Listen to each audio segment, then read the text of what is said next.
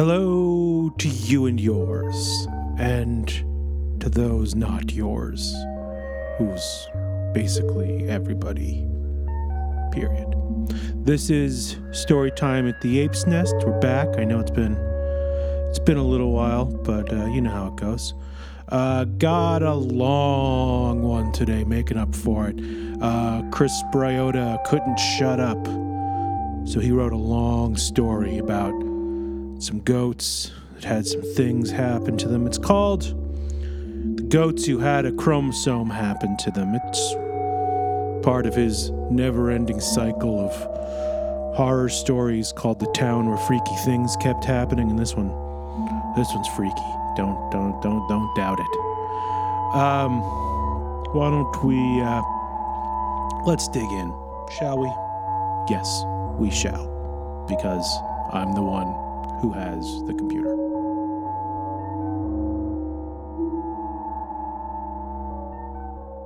Green fingers bursting from the sandy earth. Limp green fingers that fail to tent the sky from the desert floor. Green fingers of a senseless hand, waving in an ocean of air for no reason, feeling nothing. An onion farm. That's what I'm describing. Two men stood in a field of onion plants next to an open livestock trailer. They were glaring into the cloudless blue of a New Mexico sky, a sky so offensively blue it seemed white. There was a sound coming from inside the trailer, a tense sound of waiting and expectation, of powers that were barely under control. Two men and a trailer full of animal power waiting under that hot blue sky. And then one of the men whistled, a complicated series of notes, too fast to hear, like a modem made of lips. There was a thundering sound, and the trailer suddenly grew a vast white hairy tongue that spilled out onto the sandy soil. Goats. It was goats. A boiling carpet of live goats that surged from the trailer door, hundreds of them, flowing around the onion plants like a white river of hair. The whistler demonstrated his skills again. Doot-doodly-doot, like that, but crazier.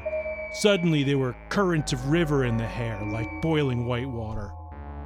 As the goats would reach an onion blossom, they'd jump, rapids breaking against rocks. The goats would seemingly float for a moment, just long enough to wipe their legs across the blossoms that crowned the onion plants.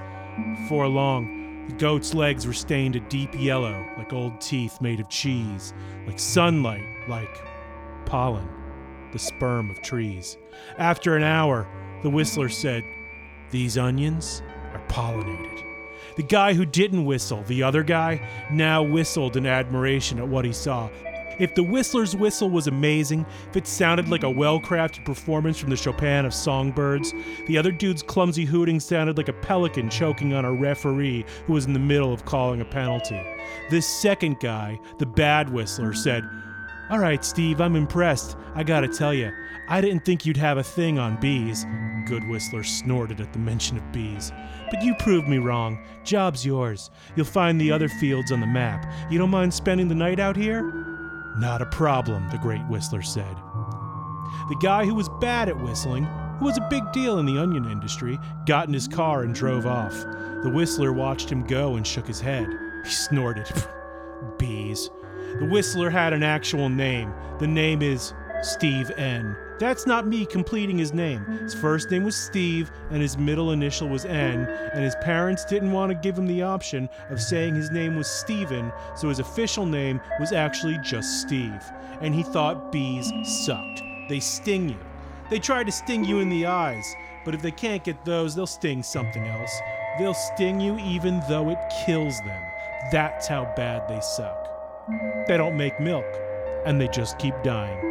So he made it his life's work to 1, collect an army of goats, and 2, train them to pollinate crops. See, some plants can't grow fruit without a pollinator to mingle its sex powders. That's just how nature works. Farmers need pollinators to make their crops grow, and with all those crappy bees dying everywhere because of some bee disease, well, every time Steve N saw a dead bee trapped in a windowsill, all he heard was the rustle of goats against stamens, and all he saw was dollar signs. He knew he couldn't lose. And for a while, he couldn't, and then he lost big. How did that happen? I'll tell you. You just have to wait. The telling of stories exists within time, and if you have a problem with that, well, there's nothing left for us to talk about here.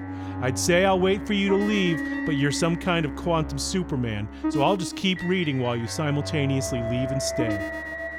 A few hours later, another field. It's getting on towards night. Steve N had set up camp. He was drinking a store-brand soda from some regional grocery store chain you've never heard of when he heard something. A scream.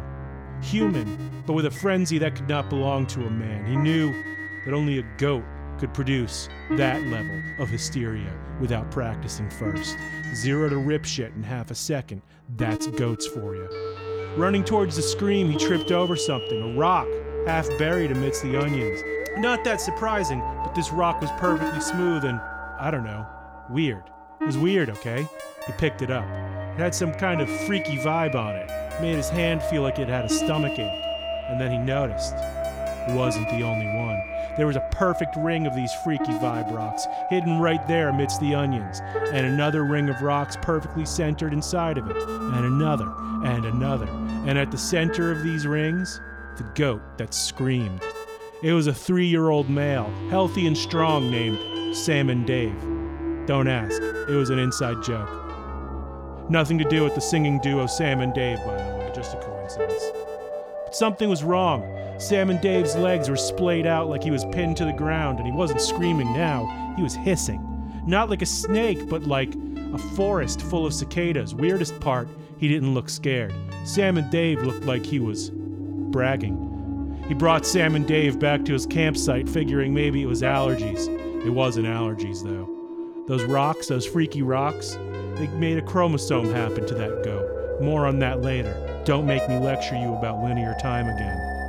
The rest of the day, his goats flowed around the onions, bringing the gift of sexual reproduction to the blossoms. None of the other goats seemed to be affected by the strange spot in the middle of the rocks.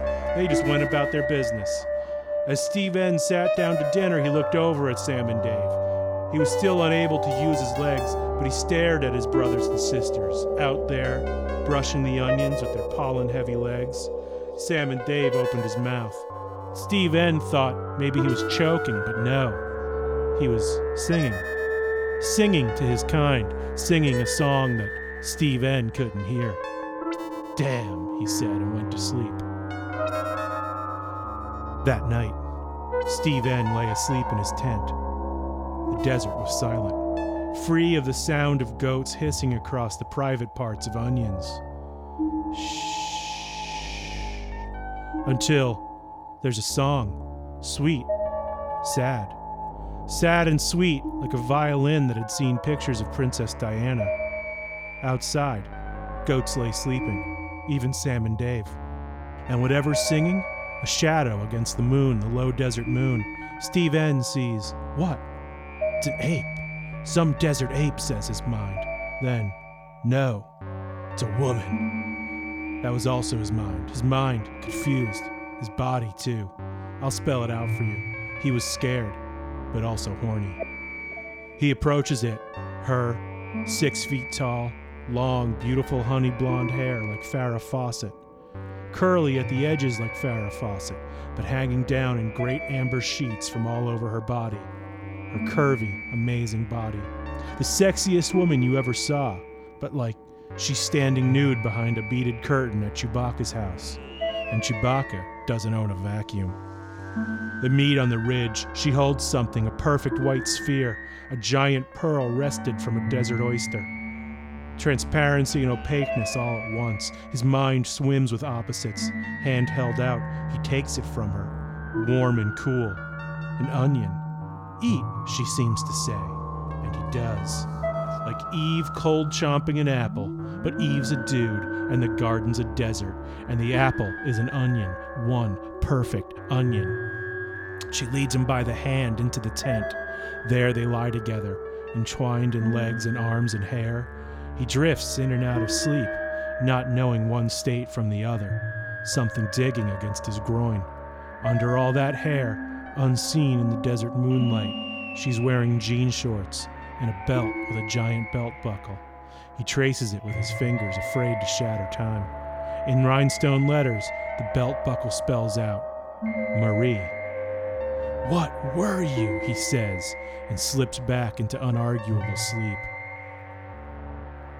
Next morning, she was gone, and only the memory of her smell, good but weird, and the reverse imprint of Marie on his hip remained to prove it wasn't a dream. Also, his mouth tasted terrible. His tongue was a wide road of dry. That's eating midnight onions for you. He shook his head and smiled.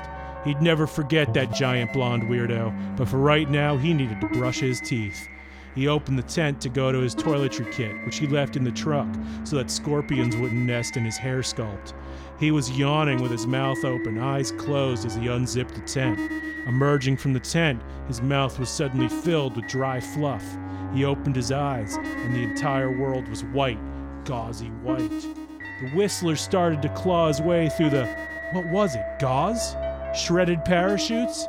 A universe of cotton candy jerky? No, it was webs, spider webs everywhere. Steve N tore his way through sheets of webbing that clung to him until he emerged into unthreaded air, cool and desert morning clean. "Tarantulas, man," he said out loud, but guess what? It wasn't tarantulas. He figured that out right quick when he saw what one of his goats was up to. It was Blogger, a 2-year-old female. Little Blogger was jumping around like normal, but with some webs stuck to her hindquarters. No, she was making those webs. She was making them. "Blogger," he shouted, "stop making webs!" He tried to whistle, but his mouth was still dry with webs. This was ridiculous. He knew he was making his goats act like insects with his pollinating jazz, but spiders weren't insects. They were arachnids, closer to crabs than bees. Had the world gone mad? Blogger making a web? That was weird. Weird as heck. Even weirder was another goat, Shrimp Charles, a piebald male who was head down near a weird shiny rock. He got closer. Shrimp Charles looked up at him, weird juices running down his chin.